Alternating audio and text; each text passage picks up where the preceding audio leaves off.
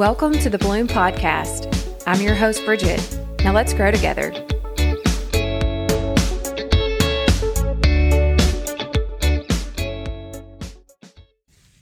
Hello, and welcome back to another episode of Bloom. And this is actually episode number 10. So I'm going to take just a minute and I'm going to celebrate with you guys. Not something I would normally do for myself, but I remember thinking when I get to 10 episodes, I'm going to take a minute and be thankful and give some gratitude, because to me, that's an accomplishment, thinking that going from 1 to 10 and beyond. So I just want to take a little minute and celebrate. I want to share a fun fact with you about just podcasts in general and some stats. There's approximately 1.7 million podcasts on iTunes, and half of those have posted 10 or more episodes. But only 377,000 have posted in the last 90 days. So roughly out of those 1.7 million podcasts that are active, only 400,000 of those are actually putting out content. That's a little bit more than 20% if you're doing the math. So here we are, episode number 10. So cheers to 10 and all the rest that follow. So as I was thinking through, I've done my first 10. What does the next 10 look like? And planning this out, and I've got my content and I've got pages of notes. As you know, last week I talked about my list. I have ideas for content on my phone, ideas written down in notebooks and on my computer. So it's all everywhere. But thinking through, what this next 10 is going to look like, I wanted to mix it up a little bit. And I thought it would be good to bring on some guests that have been impactful in my life. They've been seed planters for me, and I know that they're going to plant seeds of opportunity in you when you hear them speak. So going forward in the next few rounds, I'm going to bring on some special guests, again, people that have been playing very important roles in my life. So I want you to hear from them, and then there'll be some solo content as well. So look for some new things in the upcoming episodes. Today, I thought it would be fitting to talk about our circle and those people that we're surrounding ourselves with, and just how important those people are and the impact they can have on our lives. Some of that positive and some of that may be negative. We have a table in our house that belonged to my husband's great-grandfather, and it's been passed down through his family, spanning 4 generations. And I've heard many stories about all the meals shared together around this table, the homework that's checked, conversations around this table. And when you look at the table, you know that it's an antique. The corners are worn. It's been resurfaced a few times. And if you're not careful, one of the seats, when you get up, it's going to pinch your leg. So you can tell it's got a lot of character. When you bump up against it, it wiggles a little bit, makes this creaking noise, but it's got history. It tells stories. And there's many stories that my family has shared at this table, as well as others before us. So when you think about the kitchen table, your dining room table, whatever that might be in your house, the table is a common place where we gather with family, we gather with friends and loved ones, we laugh, we cry, we feed our tummies and our souls, and we share about our day, and we talk about hard things around the table. There's a song that one of my good friends introduced me to, and it's called Crowded Table, and it's by the Highwomen. I'm not going to sing it for you. I'm going to save that. So I'll link it in the episode show notes so that you can download and listen to it. But it goes a little something like this. I want a house with a crowded table and a place by the fire for everyone. Let us take on the world while we're young and able, and bring us back together when the day is done. The door is always open, your picture's on my wall. Everyone's a little broken, and everyone belongs. When I hear this song, I can see my circle. I see my people. I can picture those special people in my life who have gathered around my table and who have invited me to their table. I see my family. I see my friends. I see memories of my mom and dad and sister when we were growing up, and how important it was that my parents made sure that we sat down at the table together as a family. I see moments that I've shared with friends that have been full of laughter, and others that have been full of tears. I'm grateful for the tables that I've sat at and the sense of belonging that it's given to me. But I, like you, would imagine that I've sat at tables where I didn't have that sense of home that I usually associate with belonging. I've sat at tables where honest conversation wasn't encouraged and plans and dreams weren't discussed or fostered. And I've also sat at tables where a lot of political conversation has taken place, as I'm sure you have as well. But growing up with a dad who was in politics most of his life, we knew a lot about the political landscape, and he was always making sure that we knew enough about what was going on in our country so that we could have educated conversations. And now in our house, we don't even watch the news. We're too busy doing Give Me Five around our table, so no news. But what does your table look like today? Who's sitting there? Who's with you? Are they friends and family that are going to talk about ideas or dreams? Or is the conversation small where the topic of conversation is about other people? Are you surrounding yourself with people who are feeding you in a positive way? Are they cheering you on and helping you see your worth, or not ones that are going to compete or diminish it? So I want you to take a minute and just think about who those people are. What are their values? What is their attitude? What is their mindset? Because this is a reflection on you. Where are they going? Because that's where you're going. You are the sum of the 5 people that you surround yourself with. Who are those 5 people? Write them down. Are they individuals who fuel you and push you to be the best version of yourself? Or do they keep you small and safe? There's a favorite quote of mine by Eleanor Roosevelt, and it says, "Great minds discuss ideas, average minds discuss events, and small minds discuss people." I used to think that I wanted to sit at all the tables, really have that desire to fit in and belong and to have the friends. I thought the bigger my circle was, the better friendships I would have, but that wasn't always the case. It felt shallow at times. It felt surface level. It wasn't deep at all. And what I found is that the tighter my circle is with intentional and truer conversations that challenge me and excite me, that's really the table that I want to sit at. So now when I go and I sit at those tables and I have those conversations, I get up on fire. Like I'm ready to go. I'm excited because of that conversation. That person or that individual is pushing me to be better.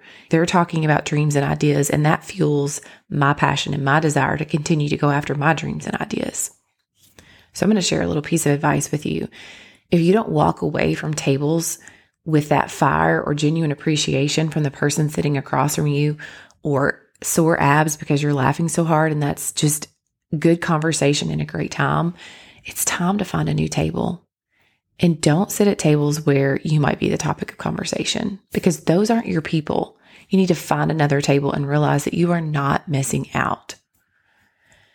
When we were growing up, the holidays were always my favorite. And the favorite thing about it was the food was great, but it was really the people and everybody being together. All of my family would come together and we'd have card tables and folding tables and end tables, whatever. We were all squeezed in together so that everybody could be in the same room and enjoy each other's company and fellowship. I'm sure there was drama that I didn't even know about, but I never knew it. I saw and felt belonging. It was a place where I didn't need an invitation. We showed up and we were welcomed. My grandmother, she was the queen of hospitality. My grandparents lived on the river, and everyone would go there on Sunday after church, and we would swim and we would hang out and have dinner. And as the day went on, you would see more and more cars pull up in the driveway. And she would always say, "Come on in, and stay and join us for dinner. We have plenty." And it may have been a smorgasbord of hamburgers and hot dogs and frozen pizza or last night's leftovers or whatever the Swan Man brought that week. But there was always room for more. We need to make an effort and include others and be like that. And still today, my husband and I still talk about when we were dating and how fun it was when everybody would come and you started with 5 people, and then before you left, there were 20 people there and everybody's laughing and telling stories. And it was always just a good time on the river. Everybody came together and loved on each other. It may be someone that you saw every week. It might be someone that you saw once a year, but everybody was welcome. And that's what we need more of today. We need to include others. We've got to expand our circle and get a bigger table. Number one, it's not nice to leave people out. It was a lesson that my parents taught me from very early on. And number two, you may not realize that you might be missing out on a great friendship or a great relationship that you didn't even know could exist because you kept it small and safe in the comfort zone. So extend that invitation, open your doors, and let others in. Over the past year and a half, I've expanded my circle and have formed deeper connections and friendships just by doing just that and letting others in. I've developed growth friendships. I've deepened my relationship with my spouse. And in doing so, I've learned more about myself in the process. I've brought my kids along on this journey. I've learned just how important it is to be there for others and to cheer them on and to celebrate them rather than compete with everyone. Our competition isn't your coworker. It's not your sister. It's not your friend. It's not anyone else around you. Your competition is yourself. So compete to be better than you were yesterday. Compete to be the best version of yourself. We get so caught up in what this person's doing, what that person's doing, that we miss out on celebrating the beauty of that person and the gifts and the talents that they bring that we can complement. We need to see this as complimenting the other person rather than competing. My husband is on full-on garden mode, and he's been planting wildflowers this weekend. And these wildflowers are going to line the outside of our garden. So he's got this vision in his mind of how beautiful it's going to be, and all the vegetables will be in the center, and they're going to be lined around the edges with all of these wildflowers. And we've got daisies and cosmos and zinnias and sunflowers, you name it. Lots of different colors, lots of different varieties, lots of different shapes and sizes, all different, but all beautiful. And we need to realize that we're all just like these wildflowers. We're different and we're beautiful. And we need to celebrate other women and their uniqueness. Let's clap for them. Let's cheer them on. There is nothing better than when you do something or you support someone else. That feeling, you get what you give. And I've said this before, when you support someone else and when you show them and appreciate them, that's going to come back to you. And I truly believe that there is room for everyone. Each and every one of you brings something different and unique to the table that no one else can offer. And we need it. We're here for it. Variety is what makes our gardens beautiful. But when we're focused on how someone is blooming before us or how their garden looks different than ours, they may have knockout roses and you have carpet roses that cover the ground. But we see things differently. And when we don't celebrate the beauty of each of those flowers or of each of those individuals, we miss out. If we can't clap for each other, we rob ourselves of a community of people who think differently than we do. People with different ideas and opinions than ours that can help us expand our mind. People who look different than we do. People who grow differently than we do. We miss out. We need less copycats of people trying to be like everyone else, being like those knockout roses, because knockout roses are beautiful. I'm not allowed to have roses. I love them, so I'm going to admire them from afar. But we need more originals. We need people to be themselves. Stand up and be seen for who you are. Most of us aren't even aware that we're comparing ourselves to others, that we miss out on celebrating them. So instead of comparing yourself to someone else or judging them, look for the good in them.